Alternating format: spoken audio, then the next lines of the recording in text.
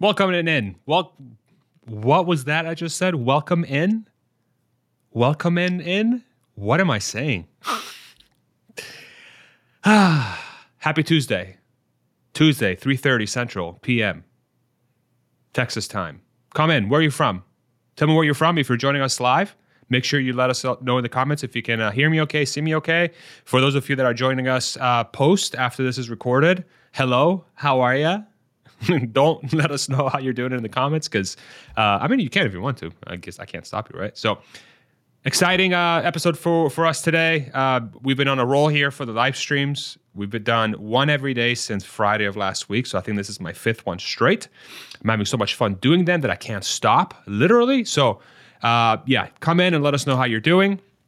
My chat interface, for some reason, is not pulling in comments right now, which is always fun. But I can see you guys coming in from my other screen. We got London, we have Phoenix, we have people live right now. So thank you so much for coming in. And if you do want to join the live stream at any point to ask a question or share a thought about the topic we're talking about today, make sure you check the description. There's a link for everyone to jump in and ask a question live if you'd like, anytime during the stream, because we like to keep these very, very, interactive. And I want the community to take part of these discussions as much as humanly possible. So that's in the description. And then if you ever are enjoying this show while you're watching it, or if you're watching it after it's recorded, hit the like button. It helps the channel. It helps more people see this video, and you will get absolutely nothing. Thank you so much, except for love and appreciation, right? Cool.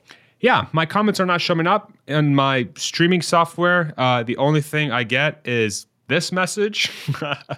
So hopefully that fixes itself. I'm going to try doing a couple things here, but yeah, a little annoying, but we'll get it solved. I can still see your comments though, so no big worry. I can still see your comments. I don't know if I'll be able to pull them up until this thing fixes itself. So today's topic, Model Y.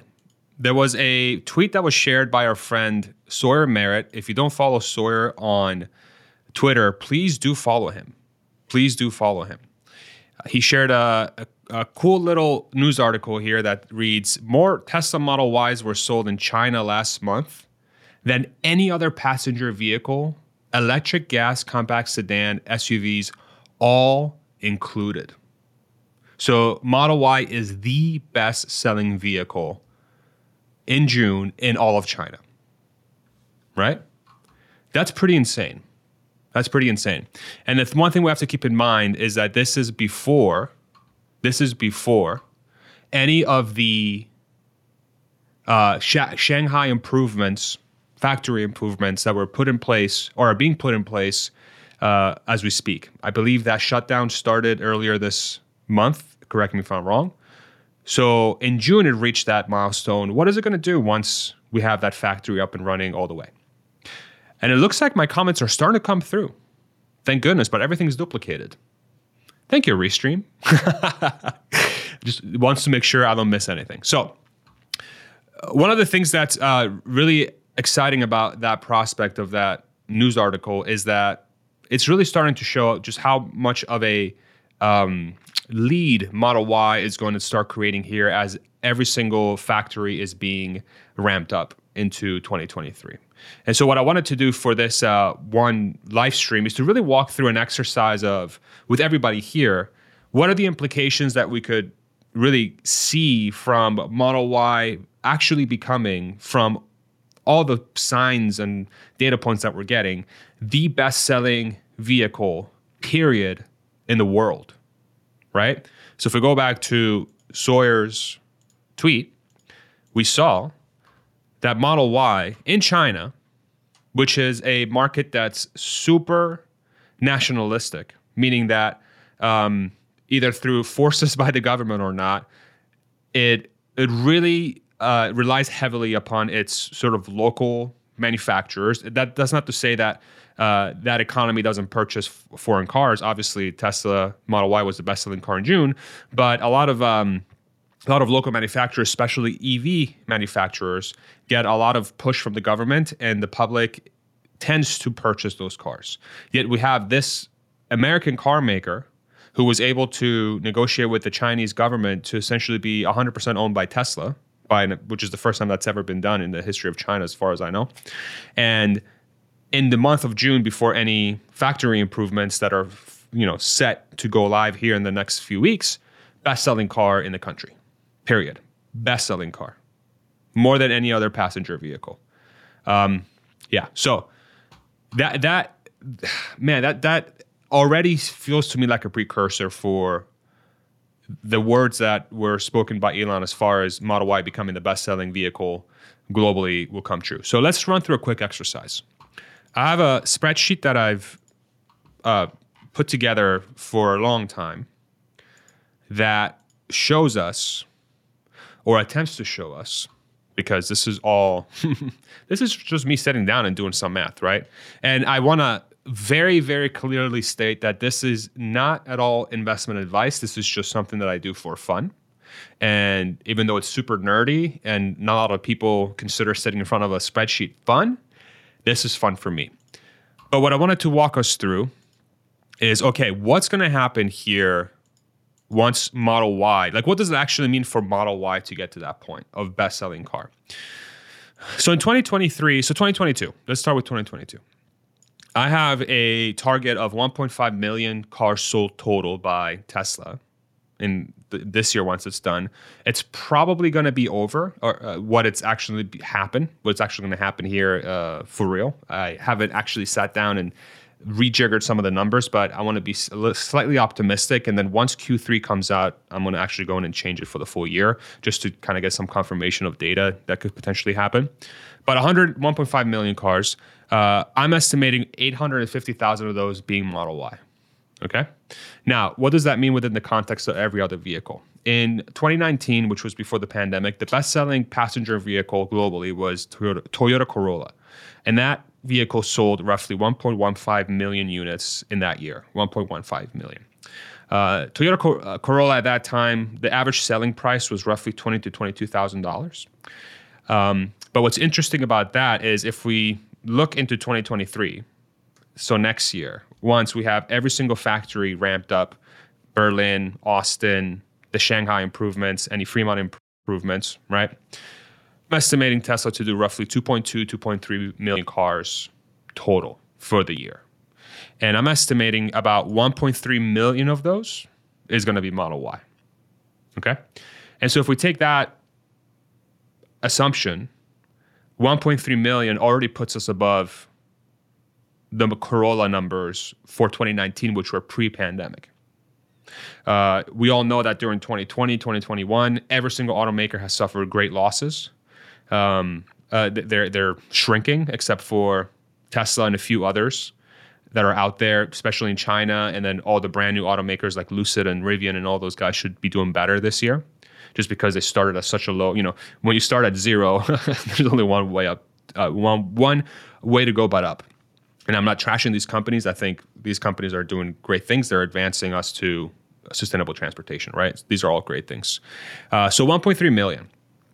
So what does that mean within the context of Tesla and how much money they're going to generate from that vehicle, and what is it going to look like from an impact to society, right? So if we take that 1.3 million, and I jotted down some numbers here. So 1.3 million.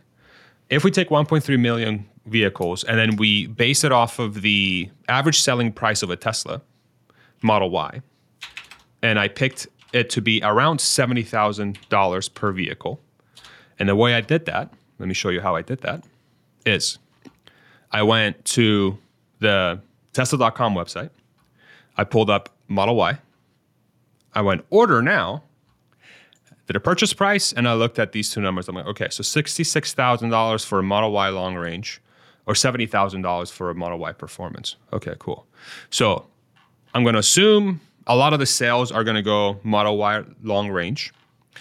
Some of them will probably buy a color or two. So call it blue, some of them.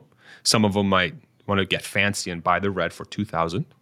Some folks will want to add a wheel, which is about $2,000. It's $2,000 to get the upgraded wheels for the non-performance version. Some people may want to add a tow hitch. right? Some people might want to get a wide interior, which is $1,000. Some people might want to add a 7, right? Some people might want to add enhanced autopilot, but that's already included in the price of $66,000. Okay. So if we go to continue payment, we can see that a Model Y long range dual motor at base with the red paint, wheels, premium interior, 7-seater with enhanced autopilot, no full self-driving, just enhanced autopilot, total is $80,000. Okay, $80,000. So to be conservative, I said, you know what? I think the majority of the sales that are going to apply to Model Y is going to be around the range of $66,000 to $70,000 because, as we know, a lot of people like to go fast, and a lot of people are going to really enjoy having full self-driving capability as it gets better. So. And if we look at performance with just full self-driving added and none of the other options, actually, I'm sorry, all the other options are added here. My apologies. It's $86,000. So I feel like $70,000 for a Model Y is okay. I think that's a pretty conservative sort of price target for the car. In the comments, let me know if you agree with that or not. So what does that mean? $70,000, 1.3 million vehicles sold. I did some quick math here before the stream because I'm prepared. Oh my goodness. So if it's 1.3 million Tesla Model Ys, which again, if we go back to 2023, that's what I think is going to happen, not investment advice, but that's what I think is going to happen in 2023.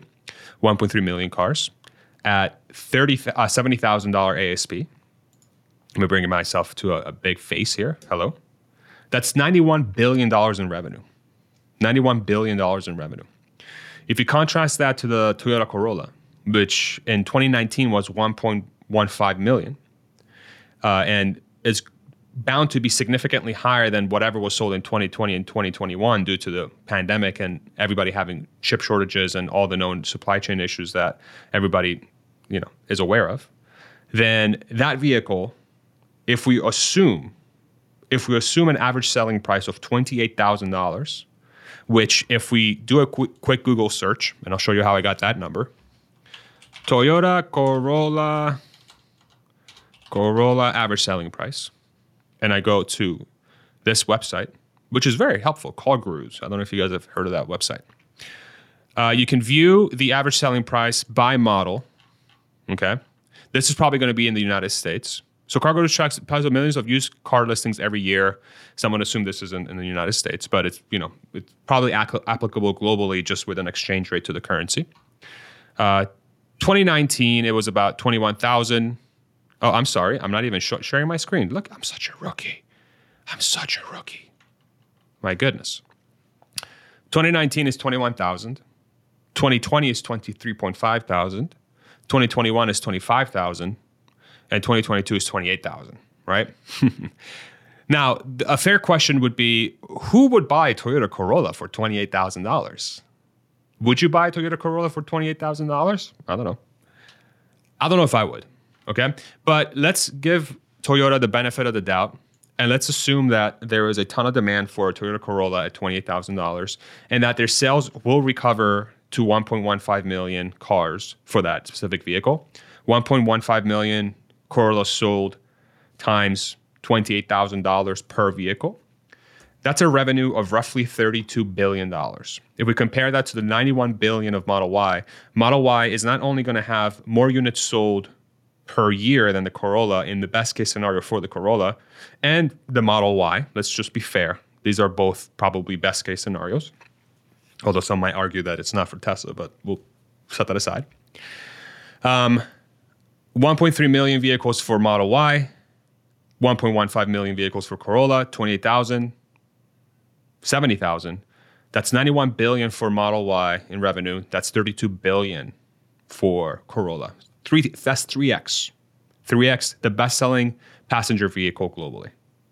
Pretty freaking crazy, okay? But then you'll say, okay, you know what? The Corolla is a small sedan.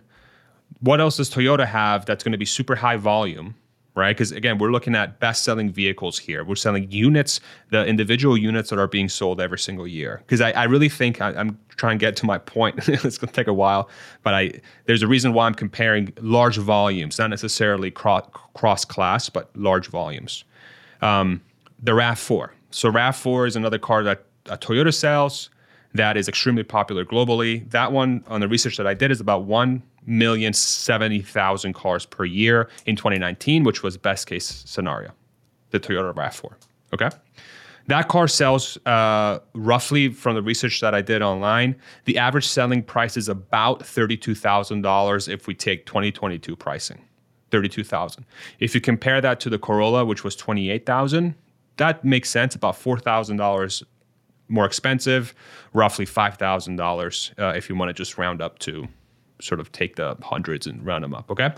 So the way to test that, to make sure that we had that right, what I like to do is to go in, and I feel like I'm giving you guys a breakdown of how to do a little bit of analysis, but if you guys are enjoying it, that's awesome. If not, I'm sorry, just bear with me. I'm gonna get to my point. So Model Y long range, dual motor, we have to keep that in mind, starts at 65.9, okay? Then if we go and look at the Model 3 price, and we look at a similarly spec'd Model 3 long range, the dual motor, is about $58,000, okay? But the one thing we have to keep in mind here is that these are luxury vehicles.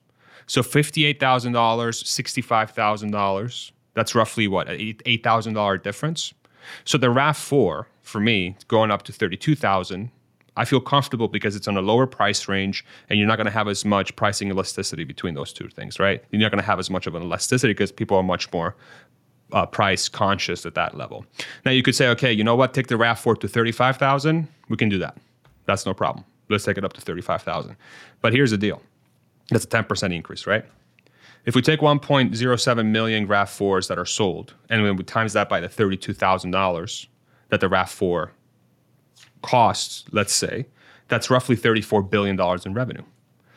And then if we say, you know what, it was $35,000, take that up 10%, $37 billion in revenue.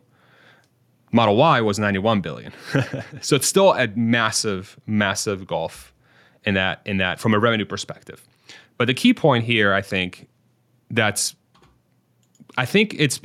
kind of hard to follow in some circles, especially maybe on the bear side, is I think people are massively discounting just how transformative, and I think this is happening in some markets, just how transformative the mass number of Model Ys on the road is going to be within the timing of where Tesla is going to be from a product perspective. So in a situation, so say fast forward to the end of 2023, beginning of 2024, and Tesla is able to sell that 2.3 million cars, which will be well within their 50% year-over-year guidance of units sold.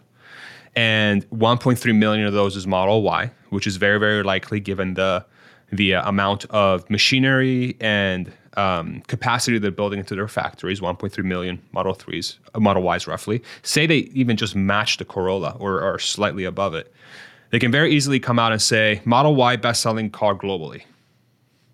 Not just EVs, globally. Model Y, best-selling car globally. Boom. Headline. Every news article, every news site, every single person is going to take that and run with that headline because it's Tesla, it has the name, and everybody's going to click on it. And it's a big achievement. Best-selling vehicle. Best-selling vehicle, most volume sold, period. Forget about the revenue it's going to generate. Units. Okay? And then you put that within the context of the fact that Cybertruck is going to be ramping, and it's already going to be out there, right? People are going to see it. They're going to have in their headline, oh my God, Tesla has the best-selling car.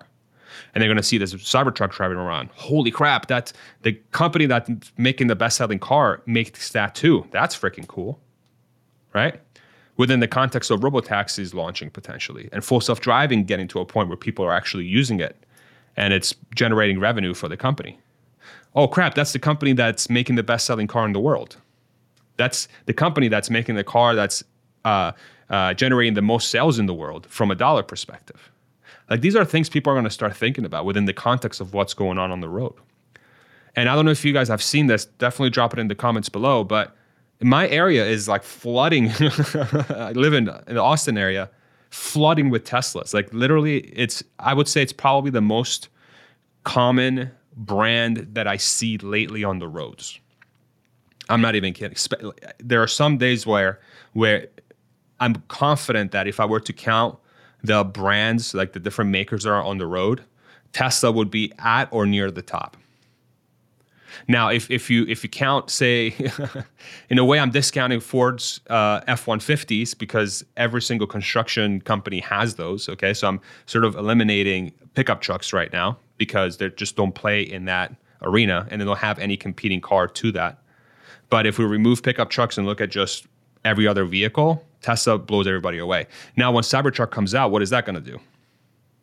You know, in this area, I'm pretty confident that when Cybertruck comes out, they just win. They just outright. You know how you used to have Punch Buggy in the day? Like, I don't know if you guys would play Punch Buggy. You would see a Volkswagen Beetle on the road. You go, oh, Punch Buggy. Haha, got you. You can't claim anything that you can do to stop me or whatever. You boom, Punch Buggy in your face, or hopefully your arm. But if you have a mean friend, right in the face, right? Tesla's becoming that. So when are people going to start playing the Punch Buggy version of Tesla? And what would that game be called? You know, punch Tesla. Saw a Cybertruck. If I see a Cybertruck, I punch in the face. Model 3 in the nuts. I don't know. Okay, it's. I don't think culture is. I think we're somewhat discounting the cultural impact of something like this happening.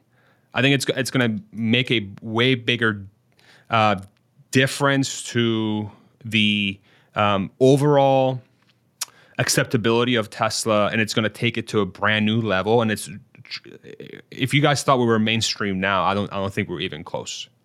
I don't think we're even close. I think once those news articles come out, the Model Y is best-selling car within the context of everything else that's happening, it's going to take it to a completely different level. And then we're going to have a mass of people that are going to join the community that are in the periphery right now that have no idea that this is even a possible thing for next year, that the Model Y will be best-selling car in the world, period. And they're going to go and be like, holy crap. So Tesla is not just a car that, you know, that's just making some cars for some people. They have the best-selling vehicle. Now, of course, it's $70,000. As we saw, on average, most likely it's going to be around $70,000. But what do you think is going to happen once you have that mentality as a public and Tesla comes out with a cheaper vehicle or the robo-taxi, or they figure out how to bring the Model 3 down back to where it was at $35,000, right? It's insane. If you thought everybody wanted Tesla now, just wait. Now you can make an argument that, okay, so, well, they can say, well, everybody has one now, so nobody, you know, they're not going to want to buy a Tesla, they're going to want to buy someone else's car. But who? Who else is going to have nearly as much output by 2023, 2024 to be able to match the demand that's going to generate from all those people sitting in the periphery wanting to buy an electric car?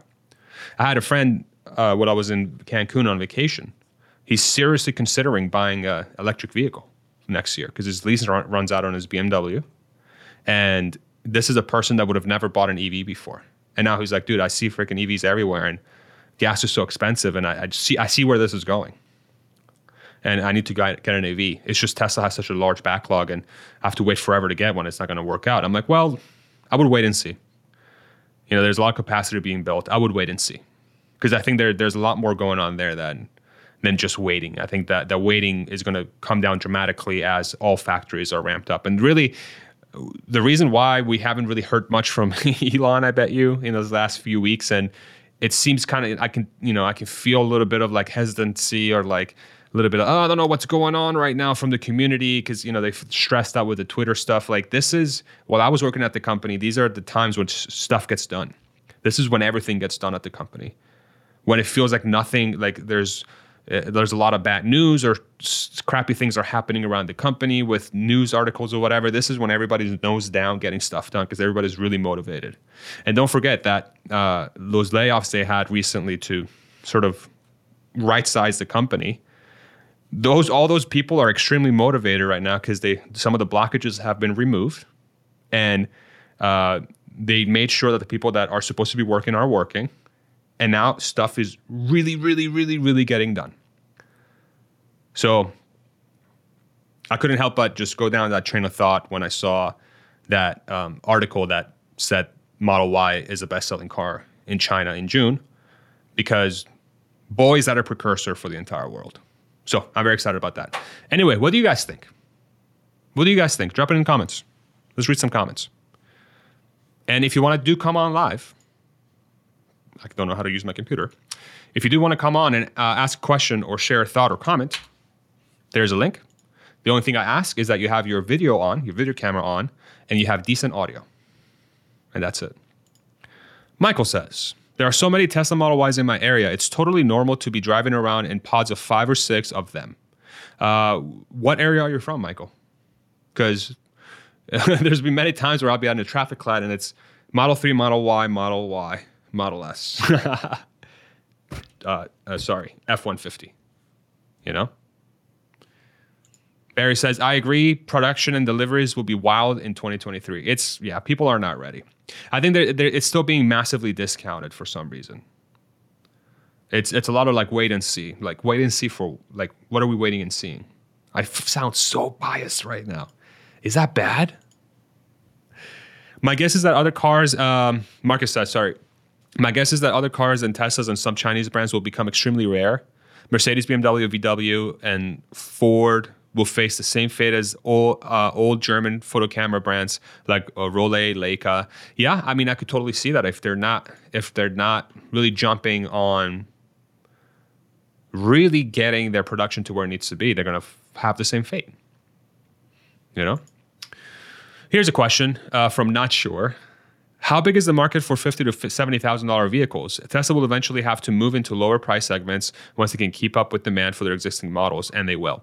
Yeah, that's a really good question, but I think the one comment that comes up around that is that I think we may live in a time where we've massively repriced what people are willing to pay for a technology. And a lot of people draw parallel to, say, the smartphone industry and Apple, for example. So Apple with the iPhone redefined what it means to pay for a phone. Back in the day, you would be caught dead trying to sell a phone to a person for $1,000 a month, or $1,000 period. Right? How much were people paying for a phone? Like $100? And again, let's inflation adjust, so maybe $200, right? They weren't paying $1,000, but that's the reason why it changed is because the iPhone and smartphones in general, became much more than just a phone. They became a supercomputer in your pocket.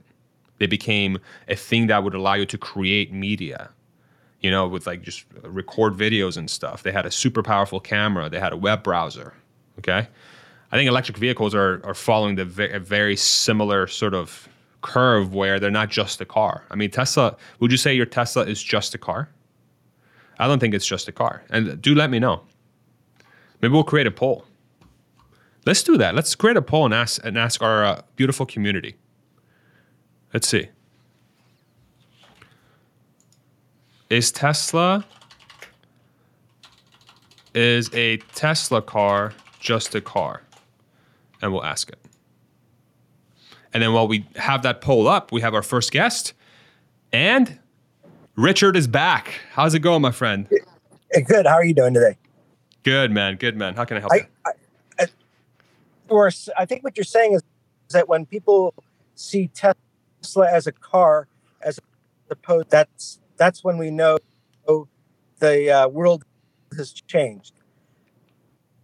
When it loses the kind of the significant. So, I think of it as like Camry lost the Toyota. Camry ended up being like the largest selling car in the United States, but it wasn't considered a Toyota. It was a Camry. It's kind of that way. So when it kind of loses kind of mainstream, it loses that title. It just becomes a car, but it's no longer like out of the ordinary. So that's when I think society's. I think you were talking about the numbers for 2023. So you're saying just car revenue, $50 billion a year, which means gross profit. If you were talking about 9 and another, million cars at whatever the number you pick, and at a 30% gross profit, you're talking over 45 billion in gross profit. Huge. And that's probably notwithstanding the recession. Right. Notwithstanding the recession. Yeah. I would. Anyway, thanks. Yeah, you got it. Yeah, you're going down the right path. You're definitely going down the right path with that thought process, and even put like the profitability of the company aside. I think just a vast number of Teslas on the road are really going to drive not just the awareness, but like knowing that Tesla's the best selling car globally through headlines and everything, and then going out and people actually saying, oh yeah, you know what, you're right, because I freaking see them everywhere. I think those two things together are really going to create a culture shift around what it really means to be mainstream.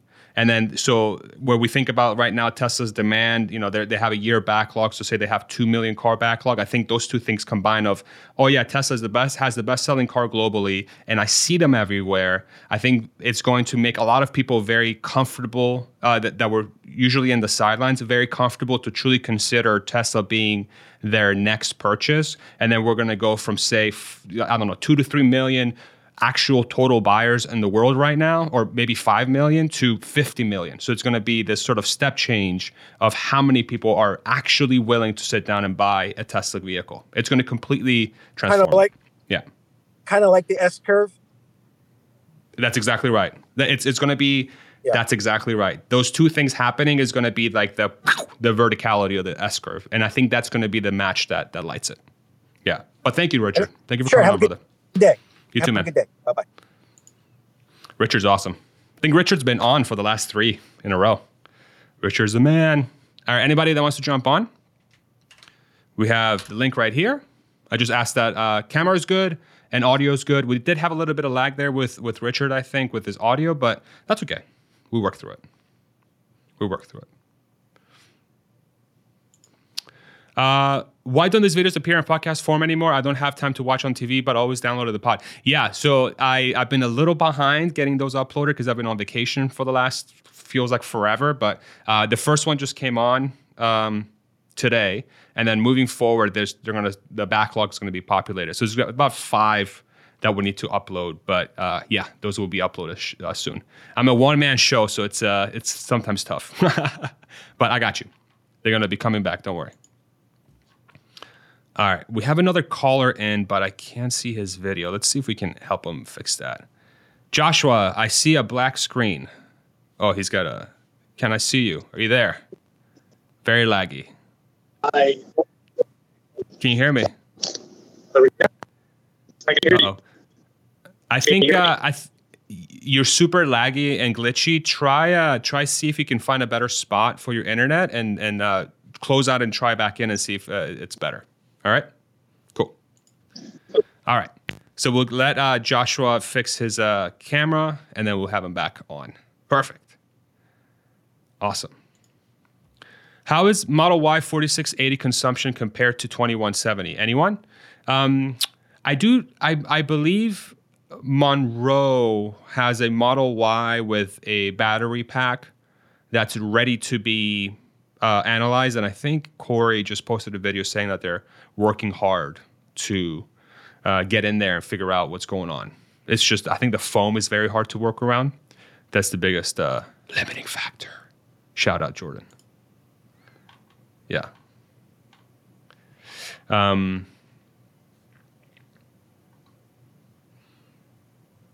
right. What other questions do you guys have? Any other observations around the Model Y that you'd like to talk about? There's another comment here.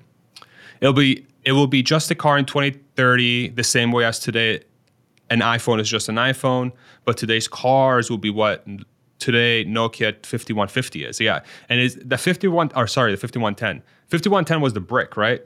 That was the thing you could throw at windows or like the floor, and it would like leave a hole in the floor in concrete. That's a great point. I think the utility of a car long term is going to be completely redefined, and what it means to be a car really is going to transition quite a bit. You know, we have another caller on. We have Magnus. Magnus, can you hear me, my friend? Yeah, Are you there? Yeah. Can you hear me? Yes, I can. You're a little soft, but it should be good enough. Oh, sorry. Yeah, and quite a lot of blur. Sorry. No problem. How can I help you? Yeah. I'm just going in. I thought I was like going into the lobby, so I was immediately kicked into the stream. So not really prepared for a question or anything. Just we move fast here. We move fast. Yeah, exactly. Yeah, that's true. That's right. What's up? Yeah. So I just listening and enjoying the show basically. So I don't really have anything to share. Just I'll take a thumbs up for your live streams. Okay. So thank you, man. Yeah. I really appreciate that, man. I really appreciate you, and thank you for stopping in and sharing your thoughts, man. Thank you. Yeah. Thank you. Awesome. Yeah. Bye. That was so sweet. Aw. That was awesome. Oh my God. Buck in the flesh. How's it going, dude? What's up, Farzad? Good to see you, man. Good to see you. How you been? Yeah, been great, man. I don't like to hear this and don't like to take time for it, but kudos to you, man, with what you're doing on the channel. It's like you're taking the Tesla work ethic and the ideas and applying it to YouTube. You're doing different stuff, man. It's awesome. Really appreciate it. Brother. I really appreciate that, man. Yeah. It's one of those, like, I'm constantly like thinking, what can I do that's different, or I don't even know if it's better or worse, but like I want to keep it fresh, and I just can't help but experiment and have this anxiety of like, oh my God, I'm not trying something different, you know? So that's super kind, man. Thank you so much. Yeah.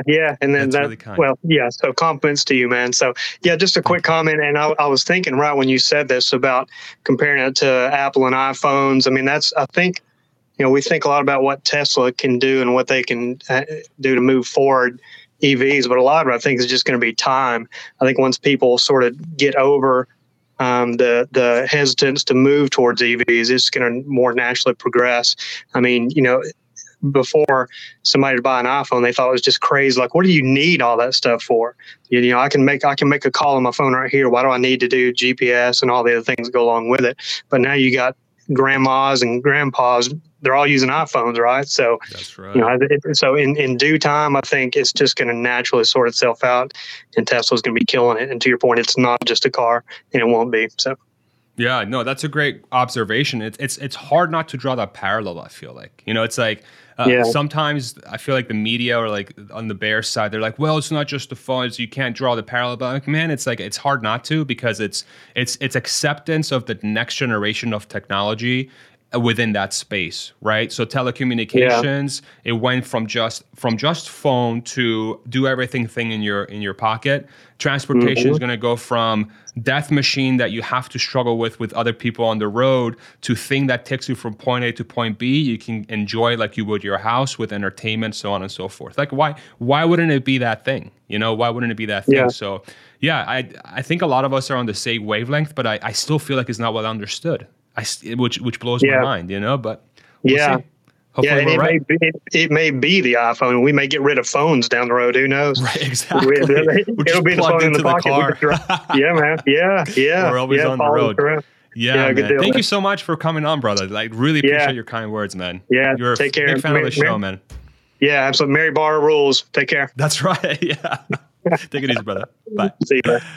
That's awesome. Buck is the man. Buck's been around for a while, ever since we started, I think, and he's been following the channel. So, dude, I really appreciate Buck so much. Magnus, I see a logo, but I can't see you. Can you hear me? Uh-oh. Magnus might be an AI that nobody can hear. Oh, my goodness. All right. Magnus, I don't know if you can... Did I pop in again? Why did I do that? Do I have to leave again? You would have to leave. That's right. It's okay. Yeah. You're good, bro. Okay. You're good. Have a good one. I love it. Look at this. Nothing's scripted, guys. You think this is scripted? I don't know what I'm doing. Do I look like I know what I'm doing? Psh. Never believe it. Never believe that I know what I'm doing. All right, we got 2 guests at the same time. I'm going to bring in Wolf first, and then I'm going to go to Joshua next. All right? Actually, I'm going to do Joshua first because I think he's got his audio figured out now. We got Joshua? Yes. All Can right. you hear me? I got you, bro. How's it going? Okay. Hey, how are you doing? I'm doing good. Doing good. So before the, I don't know if you can talk about pandemic on YouTube, but before that situation, we got reports that over 50% of the world's population's in urban areas. Like, I think that was 2019, maybe a little bit before. Yeah. Maybe it's reversed a little bit since then. But how do you see vehicle ownership in the future if you could effectively run a efficient robo-taxi network, at least in the big cities? And yeah, I think that's a great question. It's one that is, it's hard to sort of wrap your head around until you have until it goes live, because there's so many different variables that go along with it, right? So what's one of the first variables is when you have super densely populated areas and you have a bunch of, say, self-driving electric vehicles, what does that mean for parking, right? So that's one big one that comes up, because now you have literally, it's like you just have things moving at all times, and then the percentage of cars that are not going to be moving is going to go down tremendously. So that's one. And then 2 is the number of vehicles you would need to move the same amount of people around is going to come down theoretically, because you have way better utilization of vehicles. But I think the variable that gets missed in that calculation is the cost of entry for the vehicle. I think is going to come down tremendously. Whereas now you would have to pay, I don't know, especially like say New York City, because that's the one I'm most familiar with when I used to live in Pennsylvania. It costs an arm and a leg to pay for fuel and for parking and for the car and for tax and for tags and everything. So the total cost of ownership for a vehicle is through the roof. And even if you wanted to use Uber as an example, it's still quite a bit of money you have to pay every month. Whereas if you had a full self-driving car that runs on electricity, and you have solar and batteries to really bring down the cost of that running that car, then you go to pennies on the dollar. So you have a lot more people that are going to be able to afford that technology and being able to move around in an electric vehicle. So I'm on the camp that I think the net number of vehicles is going to go up over time for sure, because the cost of entry for that technology is going to be very accessible. And but it's hard to predict what that's going to look like and how long it's going to take. It might take 20 years, it might take 100 years. But if everybody has access to move around in a private self-driving car, why wouldn't everybody use it if it's like literally pennies on the dollars? And sort of that's where I stand, especially if it's got TVs and you can play video games on it. Right. Feels like a pretty badass thing. I don't know if that answers the question, but that's kind of how I think about it. Real quick, you said net number of vehicles. Do you mean the total vehicles that are autonomous, or the total vehicles that are driving on the road at the same time? Both. Okay. So they're both going to yeah. I think we're going to go from 100 million cars sold a year to 300 million cars sold a year, if that helps, because I think that as long as they're full self-driving, yeah. I could be 100% wrong though, so don't take me as gospel, but that's how I think about it. Yeah. Thanks for jumping on, man. I got you. Appreciate the question. Yeah, thanks. Take it easy, man. Bye. All right. We're bringing our next guest.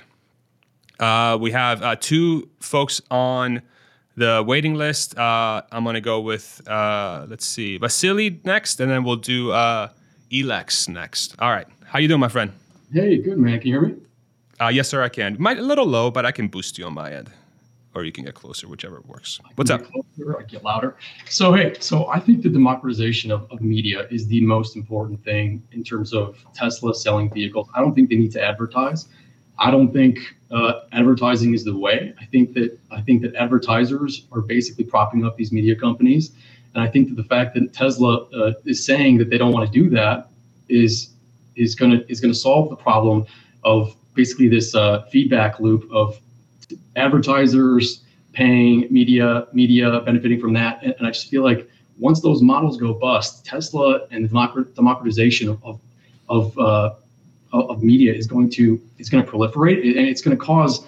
I mean, people are going to have way more stock in individuals like you who are on YouTube. You're going to be getting an audience. I mean, people like what's his name, Tom Nash, who was on the other day, have a way bigger audience than people on MSNBC and on Fox. There's a couple of personalities on these major networks that do better, but I mean, you guys are the future, and you know that, right? I don't know. I mean, it definitely feels like there is a trend to more individual voices for sure that are driving the conversation. There's definitely a move away from networks and companies that are, basically the ones that are driving information forward.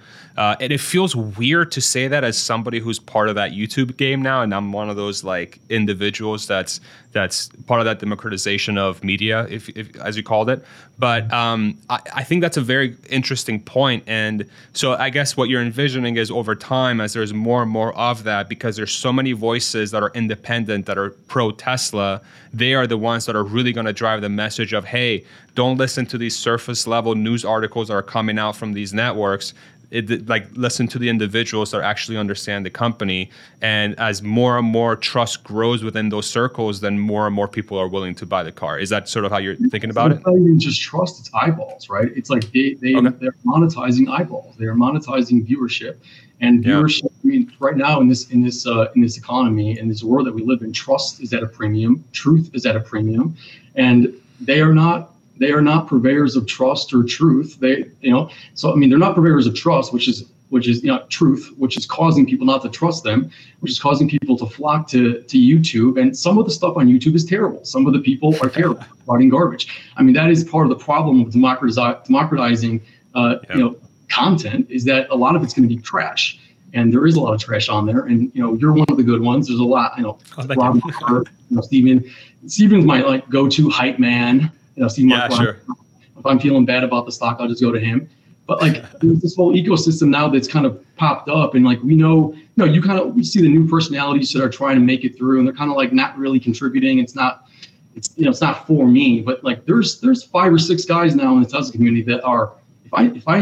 I feel very good about this stock. I feel very good about this company, and I wouldn't feel that way if my only source of information was MSNBC or CNBC or Fox or CNN, because I feel like there's backroom ploys to get they're shorting stocks, they're doing stuff. Yeah, I just don't trust any of that stuff. Why would I? Yeah, no, I think that's a great observation. It's going to be fascinating to see how that plays out. And honestly, thank you for grouping me with the good ones, because it's still such a new experience for me. But yeah, that's a great observation, and I agree with you, man. Thank you so much. Thank you for jumping on and sharing your thoughts, man. Appreciate you. Take it easy, brother. Bye. All right. This is great. We got a lot of participation here. We got another one.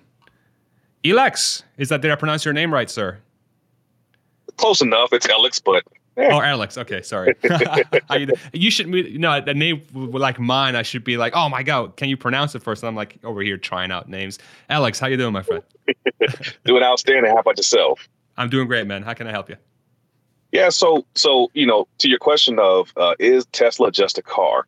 And I would say today, in 2022, it's just a car, right? I mean, it does way more than any car I've ever driven. And you can tell by my beard, I'm pretty old now, right? It does more than any car I've ever driven, better than any car.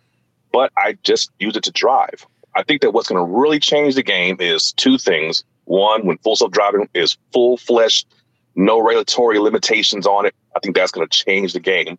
And 2, vehicle to grid or vehicle to home or whatever, when I can use my vehicle to do more than just get in it and drive, right? So when I can put my car out there and tell it to go out there and drive people and be an automated Uber, easy money, right? And then also when I can tell it to back up my house in a grid down situation, easy money, right? I will gladly spend the extra to get up to that next level. Yeah. So Those are great observations. Yeah, I agree with you 100%. I think what's cool about the Tesla ecosystem is that, and the technology is that all those two things full self-driving is obviously well known, but vehicle to grid is something that I feel like they can just do like that. And I still don't understand why they haven't done it, because it would be such a cool competitive advantage. And yeah, it might be an extra $1,000 per vehicle, but if it takes your demand from, it's probably a demand thing, to be completely honest, because I think once they get to a point where the capacity of the demand of the public is at the point where you would bring on, say, 20-30% more buyers, and they have the capacity to actually build those cars, I think at that point they would do vehicle to grid. And to your point, it will add yet another layer of, hey, guess what? This is not just a car. It's like a do everything thing that does media and drives you. And like you said, and the point of a backup, now the car is, adding juice to your vehicle. Would you have a use for that today if the car was able to add electricity back to the grid, or to your house rather? So absolutely, right. So right now I have Tesla Solar with two power walls. I'm looking at them right now. I'm sitting in my garage, and nice. I'm up here in Virginia, outside of DC, and at the beginning of the year we had that major winter storm that blew through, and a lot of folks out here were without power for well into a week. In fact, I was one of the people that was inviting people over to my house, like, hey, you don't have power? I do. Come on over. But at one point, a couple of days in, we were down to the wire. Like, we were looking at the remaining battery power. We were down to the single digits, and that's when you start to really, you're concerned. My roof is probably 30 plus feet up, and wait for me to get up there and knock the snow off the panels. Yeah. But if I had my car, I would have been able to, I don't even know how much more capacity this car is, the Model Y is than the Powerwall, but it'd have been an amazing amount more. Several more days of power. 2 to 3x at least, I would say. Oh, yeah. Because I think the Powerwall is like 10 kilowatt hours, and then two of them is 20. Model Y pack is 70, so that's 3x right there at least. So awesome, man.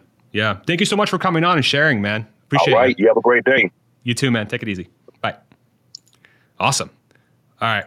We got Wolf. What's up, Wolf? Hey, how's it going? I'm back again. How's it going, man? Welcome back. I'm super positive on Tesla, but I do think we have to be a little careful comparing the difference between Tesla and a car to a cell phone and a smartphone. Okay. I think that there's a lot less difference there, right? Actually, I had it worded better earlier, but basically, the things that the Teslas will bring are definitely a couple things. You have your FSD, but that's still your robotaxi, but that's still driving. Right, you're gonna have some entertainment, but you're not gonna be able to take pictures with your car. You're not gonna use it as your camera. You're not gonna use it to make sure your table's level. Right, there's so many extra things that the smartphone brought to a phone that I think there will be things. I mean, you can use your Tesla as a tent, right? There are definitely features, and I think it's absolutely going to be the best car, right? I mean, I think Tesla are going to be the best cars, but I think comparing the difference to the what cell phones brought, I think it's a little further than I would go, right? Okay. But I do agree. Okay. I think Teslas will be the best car. They will be more than a car, but not quite to that degree. Okay. Go ahead. I was just gonna say, unless you really think robotaxi is something truly different, but I also kind of see that as just driving you somewhere, right? Yeah. The way I thank you for sharing that, and I completely respect it. I think the way I would push back is I would say I think there is a market for an autonomous vehicle long term to become a replacement for your house in some way. So I think there's going to be a market of people out there that are going to be, say, road nomads. Like I have a friend, I won't name him because he probably listens to it, like I'm doing, whatever. I think he would be perfect for that sort of market because he loves just going out and just being in remote areas, but he doesn't want to settle on an area. If you had an autonomous vehicle, like say a self-driving RV, and Tesla were able to offer something like that, I think at that point the car becomes something significantly more because you have all these multiple uses of that car. Now, of course, you won't have it it's not like equivalent to being able to do a million things through apps, but I think it broadens the definition of what a transportation vehicle is so largely that I would say percentage of people that would buy the the technology now with its additional value would be sort of similar to a smartphone versus a Nokia. So that's kind of how I think about it.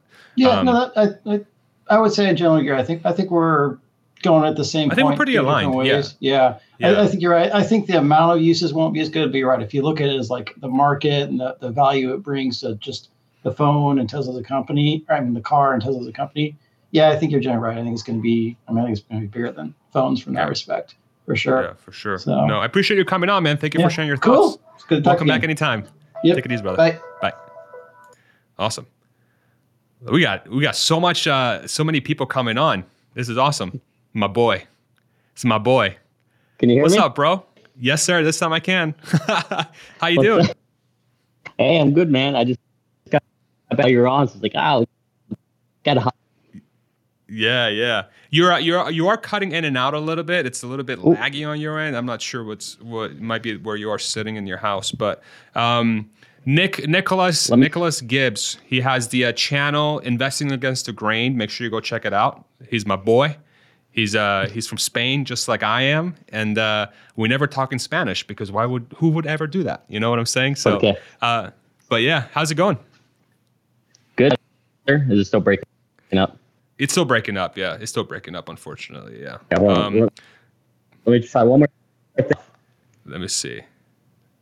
Did that work? Did that work there? Maybe. Yeah, try it again. All right, we're talking now, testing to see if there you go. That's a little bit better. A little bit better? Okay, cool. Hey, man. Yeah, so I got FSD out. Nice. I haven't talked a lot about it, but anybody who's out there who hasn't used it, it's happening. It's definitely going to happen. Not even a question. And the highest of hopes going to happen. It's not even a question. FSD base going to be the real deal. It's not perfect, but man, that took more than one disengagement or the entire 24 straight hours. It's legit. It's next level, but it's coming. Nice. I'm glad to hear that. Yeah. Yeah, it definitely cut in and out, but I think we got the overall message. You got FSD beta. It's coming. Very little disengagements. For those that are doubting it, be ready because it's going to be crazy. Yeah. Awesome, dude. But I'll let you go. If I'm breaking up, I'll talk to you later. All right. Nicholas will be on my channel on Wednesday for earnings next week. I'll see you then. Peace. Take it easy, brother. Bye. All right. We got Juan. How you doing, sir? Hey, what's going on? Hey, how you doing? Are you driving right now? I'm doing. How do I sound? You sound okay, but you sure you can drive and be on this at the same time? You comfortable with that? Oh yeah, we got autopilot. Tesla's just taking care of us right now. Okay. No, roads are good. Just a quick question. So, I'm currently using Tesla to drive with Uber, and I wanted to know what your thoughts are on with the Model Y coming out and it's going to be blowing up. How do you think that is going to affect the rideshare business as a whole, seeing as how Tesla is going to be getting in there with the full self-driving? Yeah. Yeah, I think Model Y is going to be a very big vehicle for ride sharing because it's got like the perfect size to be a multi-person hauler, right? So I think it's going to do really well from that perspective. People are going to be comfortable. You're going to be able to rent it out as a sort of also like a luxury car with an Uber, not renting, but like people can sort of sign up with Uber luxury or whatever it's called. So it's going to do well there. It has very low running costs, so it's going to do well there. I think the cost of entry might be the only limiting factor for that car, but as far as a rideshare vehicle, I think Model Y is going to be really, really good, especially within the Tesla network. Once they open that up, I think it's probably going to be the most popular car in the network, and it would make sense because if it does get to best-selling car globally, then I think naturally it's going to be the most popular rideshare vehicle in that network. So that's how I think about it. Let me know if that answers your question. Yeah, and do you think there's any chance of there being a partnership between Tesla and Uber, seeing how Uber has the most data when it comes to customer riding habits and how much rides they need to have and where they need to go. What are your thoughts on that? Yeah, I don't think so. I think what's going to end up happening is Tesla's going to come out with their own network, and they're going to compete against Uber because it would make a lot more sense for them to do that. I think Uber will still buy, say Tesla vehicles, because Tesla's not going to block anybody from buying them. But I foresee Tesla coming out with an Uber competitor versus them partnering up with Uber and allowing sort of like Uber to use their cars for that network strictly with a partnership, if that makes any sense. I think Tesla would have the know-how and the technology to come out with a competitor. Yeah. All right. Yeah, awesome. Sounds good, Thank you for coming on, man. Time. Appreciate you. Take it easy.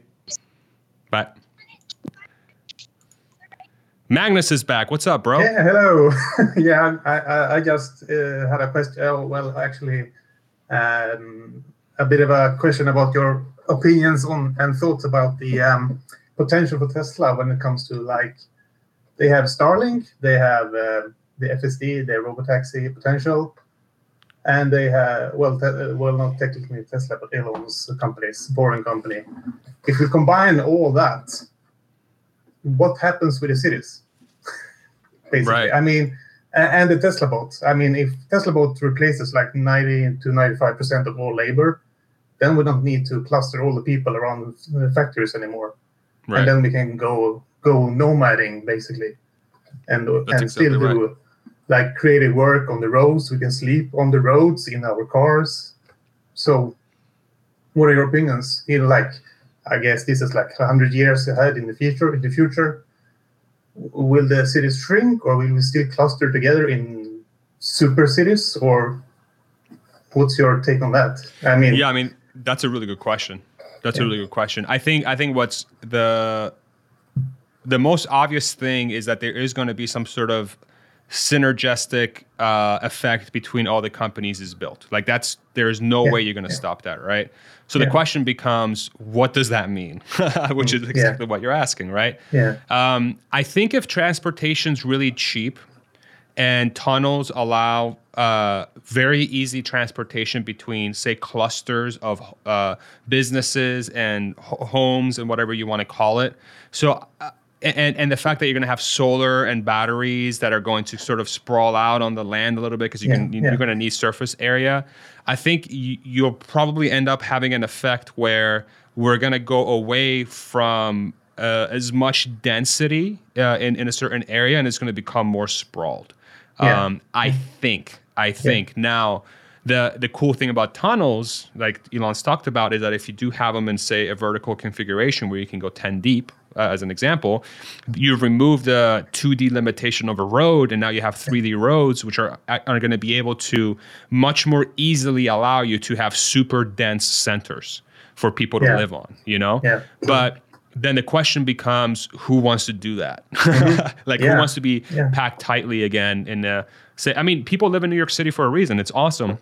But I feel like if it becomes super cheap to have a sprawling nature of a sprawled nature of a sort of civilization where really the only limiting factor is land, then why wouldn't people go for that? Because you just get more room. And then if you need to go somewhere, it's super cheap and super fast. You go on the Hyperloop, you're there in 20 minutes. Who cares if it's 20 minutes in a Hyperloop or 20 minutes walking?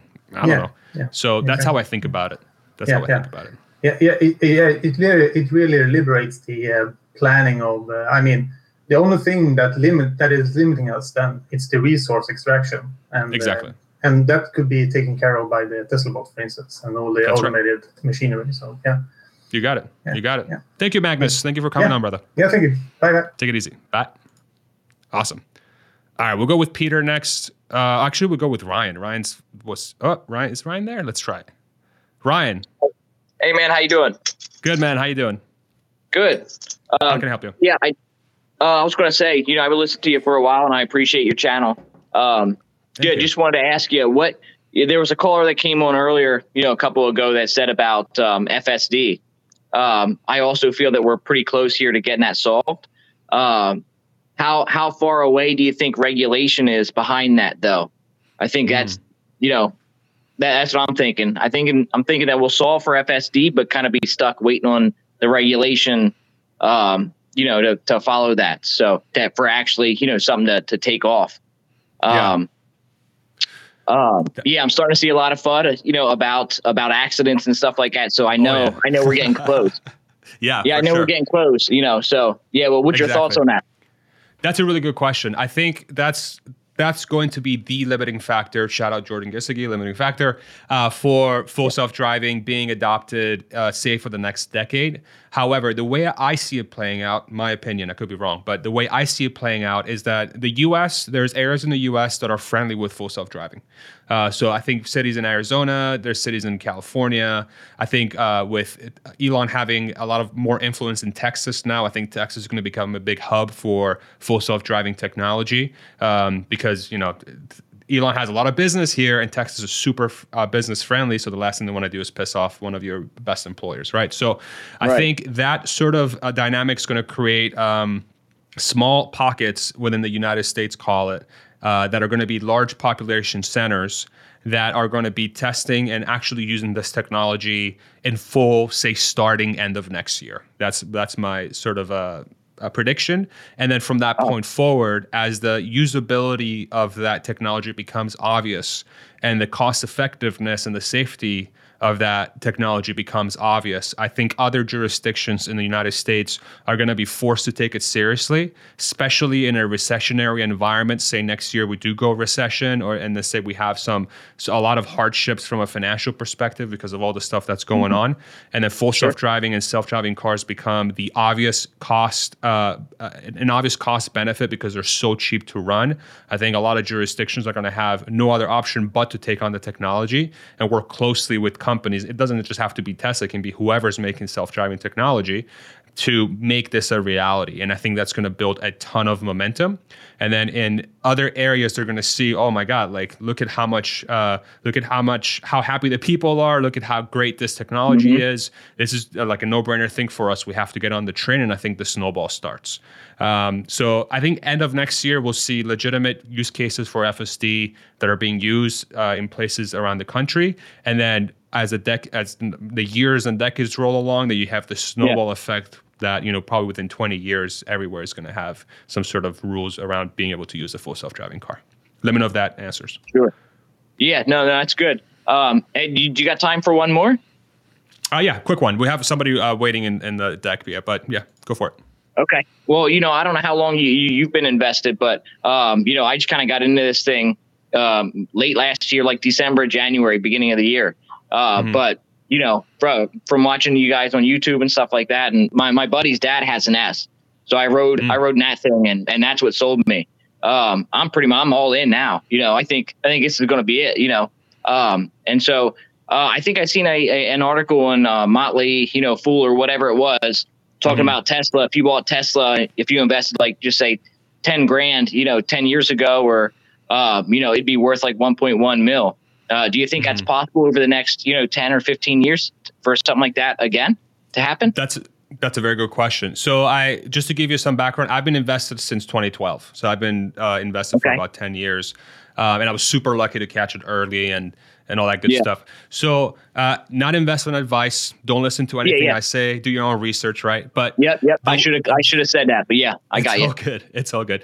The way I think about the valuation of Tesla is if full self-driving happens, which I think it will, and if bot happens, which I think it will, then a 10x plus is well within the grasp of the company simply from a valuation model and just thinking about the value those technologies are going to create, right? But it hinges on the market accepting that that's a thing. And then once it becomes a thing, then they're going to have no other choice but to assign a value to the stock based on how much money those things generate. So if full self-driving works and the bot works, the sky's the limit. So, yeah. But those are the two technologies to follow to test that thesis to see if you're comfortable with it. Yeah. So that'd be my answer to your question. Yeah. Cool. All right, man. Hey, well, thanks. Take it easy. Thank you, brother. You too, man. All right. Next caller, viewer, Peter. How's it going, man? I'm fine. Thank you. Greetings from you. And thank you very much for this live stream. Sure. Peter, you're cutting out a little bit. I missed where you're from. Belgium. Oh, Belgium. Okay, got it. Yeah, you're cutting in and out. So go ahead and ask your question. Let's see if we can hear you clearly, and then we'll see if we can make this happen. You're still there? Uh-oh, you just went red line. Okay. You just went red line on me, which means that your internet's not great on your end. But I'm going to close you out and then see if you can get that addressed on your end. You might just have to sit on a different area of your home, potentially. But yeah, good luck. All right. Last few minutes of the stream, we'll add the link again if you want to jump on and ask a question or share your thoughts. This has been a super fun stream. A lot of participation. Thank you. Thank you for coming on and sharing your thoughts. And if you enjoy what you're watching so far, hit the like button and you'll get absolutely nothing except for love and gratitude. Oh, so cute. So cute. I'm so silly. I have problems. All right, let's try Peter again. Peter, are you there? Yeah, I'm going to try again. I think that's better.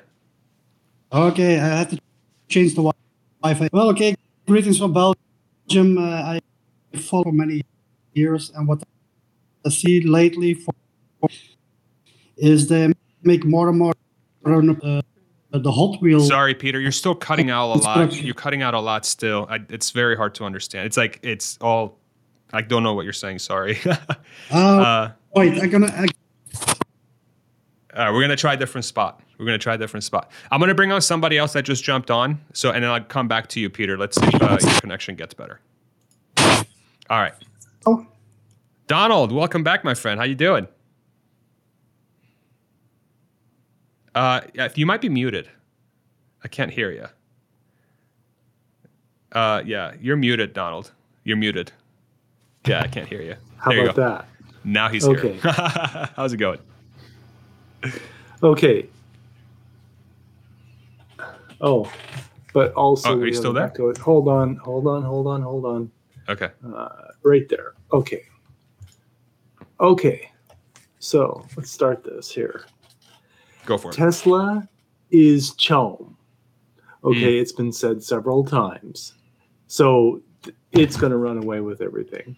But from the subject here, it will dominate. But there's a lot of things that would probably make it a little bit better. Like Tesla is, the FSD, it's like recognizing everything. But wouldn't it be cool if it recognized each other? The other Teslas that are coming, like maybe a little signal that comes. So like when it's still trying to avoid the environment, it also can coordinate with other Teslas. Maybe a Tesla is putting out an emergency signal. And so a Tesla might just kind of veer off and let that guy go through. Or, it's making its way downtown or like an emergency vehicle is going through, I can see that. But also, the tunnels that you're talking about, I agree that it's really cool, but what if Tesla made something specifically for cities and specifically for, because Elon said, traffic in cities is what's the problem, not in suburbs and counties and stuff like that. Right. And so we're talking about tunnels, right? But also it's like, if there's a 3-lane road going through a city, why not make it a 4-lane or a 5-lane? Or, or 2-lane going through and make it a 3-lane. That way you get 50% more throughput. Well, how do you do that? Well, you make your cars single wide, not double wide. I don't know if this was covered. I came to the stream late. No, it wasn't. Yeah, but that's. But the wheelbase is like 7 feet, and a lane is 10 feet, okay, or 12 feet inside a city, right? Arcimoto is like 5 feet, but if it were like 4 feet and just city specific, then you can have 2 lanes and turn it into 3, and then you have 50% more throughput. And then if they all talk to each other and all had FSD and stuff like that, in a city, you could have things going 50 miles an hour. Right. You know, At and least. I know Tesla can do it, you know, because they are Don't tell anybody. Okay. Yeah. So yeah. So I think that there's a whole lot more levels that we need to talk about. We need to talk about city design and politics and all that other stuff from first principles, not just how things are being done. Yeah. You know, as everyone else trying to fit Tesla's thing into a current society. No. Right. We'll have to go the other way. Society to make it all first principles, and then Tesla would just fit and love. I think what's going to end up happening, though, is I think because Tesla is going to be such a like that CHOAM sort of figure where they're going to be able to, let's just say, have a ton of influence. It's going to cause a lot of world governments and city governments and planning, so on and so forth, to have to plan for the future that it's bringing, because it's going to be the dominant force in business, period.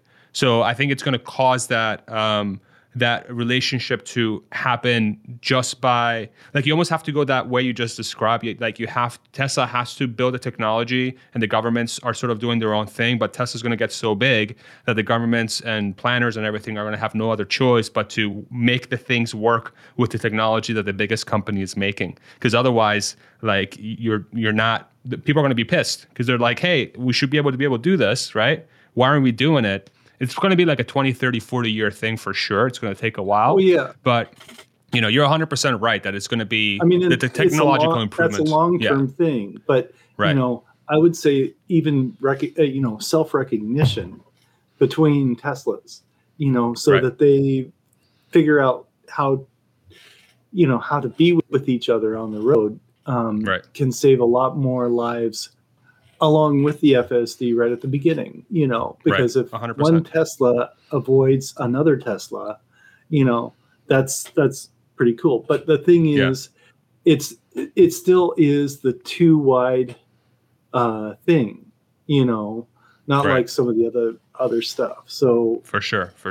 Yeah. So if your Tesla like sucked in to itself or broke apart, and it would just be single wide, you know, then it'd be crazy. You'd solve so much. You would solve so much. Yeah.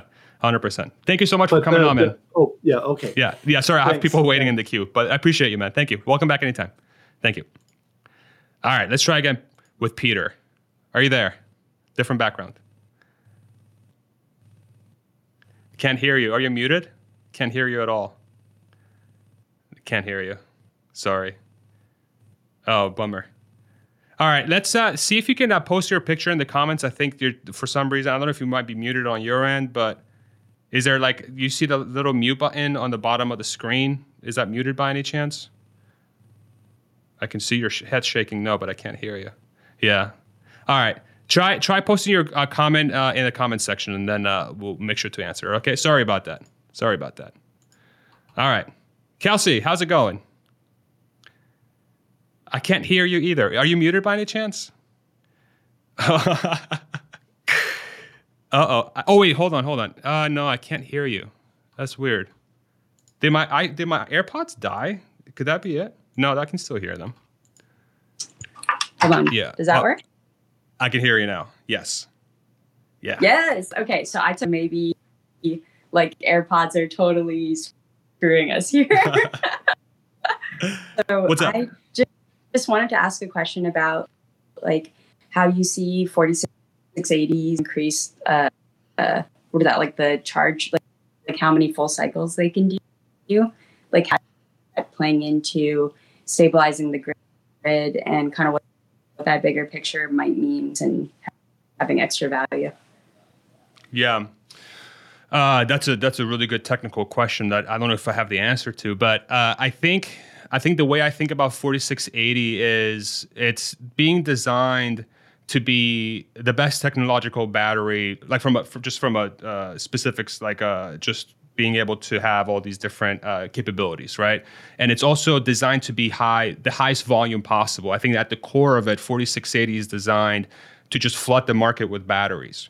And so from that perspective, I think in whatever use case you use that battery in, you're going to have so much of the PES technology available in that battery that it's going to allow you to do really anything in long term, not just from the cell itself being used in, say, cars or stationary batteries or whatever. The technology gains they're going to get from that cell itself, the chemistries and whatever, are also going to be used across many different product lines. Like I think long term, the best way to think about 4680 is that it's sort of like a door for Tesla to be able to make batteries for any use case ever, because they're going to produce so many freaking batteries that they're going to get so many learnings from those things that's going to be impossible for them to not use that across many different use cases. So I think somebody that would be really good at answering that question, that specific question. I don't know if you know Jordan Gisicki from The Limiting Factor. Oh, yeah, he would be awesome.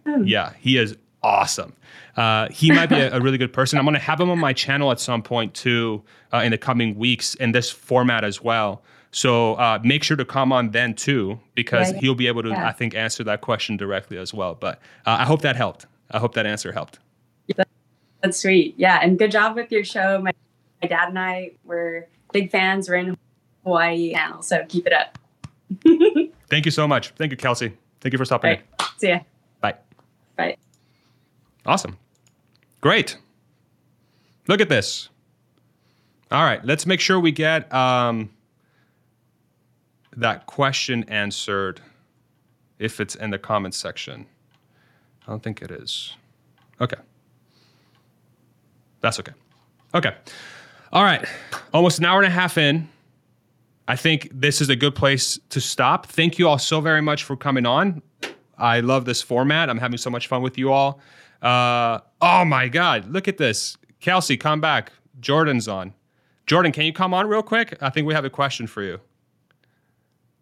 Hold on. All right, I'm bringing you back in. You just got so lucky. Jordan, do you mind joining? We have a question for you, my friend. Click on this link and join us. This is like your lucky day.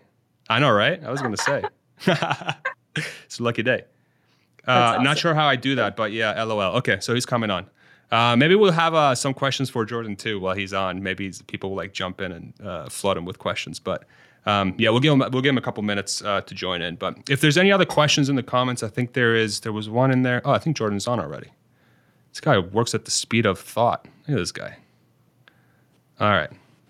Speed of Hold on a second. I'm going to plug my headphones in. Okay. I'm going to let you do that. Hold on a second. I'm going to plug my headphones in. And you got that's good. That's probably why he's doing the headphones. I'm gonna wait for his face to come up too, and then we'll bring him in. Let's see. Oh, we got Lightning Ryan. Oh, we got like a whole forum now. Look at this.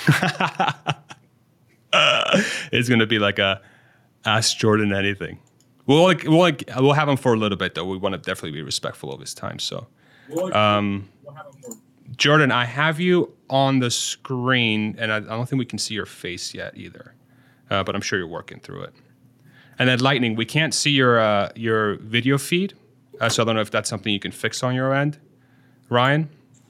But yeah, I love like the spontaneous nature of these things because you never know what the hell you're gonna get, and this is like part of the fun, you know?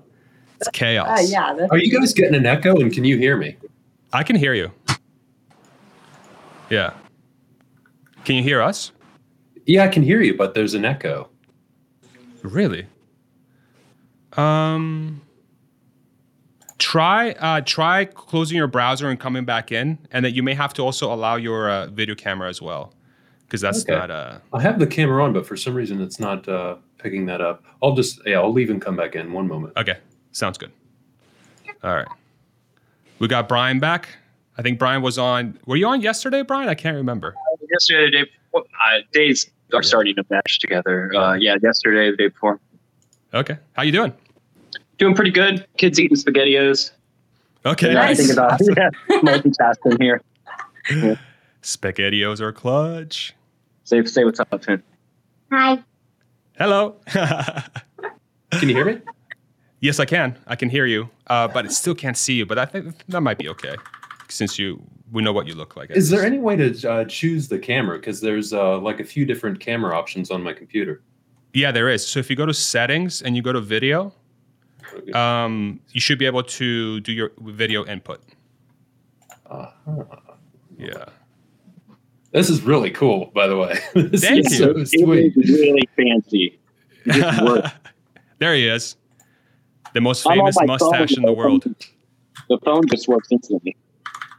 Hey, everybody. So what's going on? I just logged in because I saw you were live. I'm working on my video to release the specs on the 4680, and I was just taking a little break, and then I heard my name. So what's the question? I don't know if I can answer or not because I don't know what it is yet. Kelsey has a question, so we'll let Kelsey ask the question. Yeah, I was just wondering about how you're envisioning people using basically like their 46 for like stabilizing the grid or for just like extra uses for those batteries. Oh yeah, it's you'll be able to use that 4680 battery for anything. You just have to change the chemistry that's inside of it. So the 4680 cell itself is it's a container for the chemistry. And the reason they chose that container because it's larger and you can increase your manufacturing output, and you can do that more easily because there's fewer parts in each vehicle. And there's a few other tweaks to the cell design of the 4680 that allows it to be scaled and produced more quickly. So yeah, you can use that cell for anything. You just have to change the chemistry and make sure it's useful for the use case that you want to use it in. So I'm expecting them eventually to make LFP 4680s, high nickel 4680s, and that form factor. I'm assuming they thought deep into the future, and it's relatively well future-proofed. So whatever chemistries come in the future, you can still use the 4680. Part of the reason why they chose that form factor is because, when they went from the 2170 to the 4680, the limiting factor there is heat. And the tabless electrode allowed them to expand the cell while still being able to whip the heat out of it. So I don't know if they'd ever be able to go any bigger because they may have hit the thermal limits for that battery cell. At that size, at least. Does that have to do with like how many charge cycles you can have, like the actual form factor? Oh, the form factor doesn't have to do with, in a certain sense, it does have to do with charge cycles because if you try to make a form factor too big, the form factor traps heat because there's no way to get heat in and out of that battery cell. And the more heat that you put into a battery cell, the quicker it degrades. So that's another reason why they needed that tabless electrode and why the heat is bad in the first place. Yeah. Cool. Mm-hmm. Awesome. Oh, that's awesome. Since we have you on, Jordan, how much time do we have you? Because I want to be respectful with your time. Well, I was about to eat some dinner, but I can hold off for a few minutes. Yeah. Yeah, so. A couple. Brian, did you have any questions for Jordan since we have him on? Just a couple minutes. I mean, he says exactly what I'm thinking. Like, why did they go to that size? Of course, it's bigger, less heat. The tablets. I'm wondering, what do you think would be next? If going bigger again isn't what's next. Is this their real end goal is just to have the different form factors so that they have, there's not much else we need, right? Like you have your batteries for your mobile, like your vehicles, and then you have your batteries for your stationary. And I don't know, I guess just what would you think it would be in the future? I think at least for the next few years, they're going to work on optimizing that form factor because as Elon said the other day on Twitter, the current version isn't optimized. And I think that's why maybe possibly the specs and weight of the Model Y that's coming out of Texas aren't as low as what people thought. So there's two aspects to that question. First is, There's battery cells that Tesla produces in-house and uses, and there's the battery cells that Tesla uses from other manufacturers. And as far as I can tell, Tesla is going to try to buy battery cells from every manufacturer in the world. And they're just, as I've said in the past, it's like they're going to be playing battery Tetris. It doesn't matter the size, shape, form factor of that battery cell. As long as they can turn it into a pack and put it into a vehicle, that's what they're going to do. Now, I do think there is a potential there for Tesla to go larger with an LFP form factor, because that has more thermal stability. But I don't know if that's necessary and worth their time, because it would be opportunity cost of investing all that time and energy into producing a new form factor when it would, I don't know how much extra energy density and savings that would give you at the pack level. But I do see chemistry improvements coming, especially based on what I'm saying with the teardown that I'm finishing here. I want to say more, but I can't. Got to keep that suspense. Yeah, so I'm going to be releasing that video for my Patreons here in the next couple of days. Hopefully, I have to finish up the video, run it by Shirley Mung, make sure she's happy with it, and then release it for Patreons and then for the broader public. But yeah, Tesla's laid down a really good first principles base with this battery cell. They've achieved really good energy density, despite the fact that the cell can of that battery cell is super thick, and it's a structural part of the battery. That's all I'm going to say now. Nice, awesome. Yeah. Thank you, Jordan. Yeah, I definitely want to keep you for much longer. I know you got dinner to do, but you remember when I sent you the message about having you and Sandy come on with like a community forum style thing? This is sort of it. So like people from the community will jump on and have like a TeslaCon part 2, but then we can really drill down topics. So if you're game for that at some point, that would be freaking awesome, because I think it'd be super fun. This is cool. And I need to touch base with you offline, because I want to find out more about this software. This is absolutely sick. Yeah, I love it. It's so sick. Restream.io. Okay. I'll tell you all about it. Yeah, I'll tell you all about it. But thank you, man. Appreciate you coming on, dude. You're like a freaking legend. Best mustache in the game.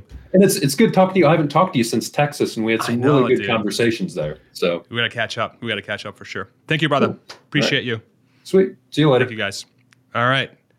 Thank you, Kelsey. Thank you, Brian. Thank you for jumping on. We'll definitely be doing these often as well. But thank you guys for jumping on as well.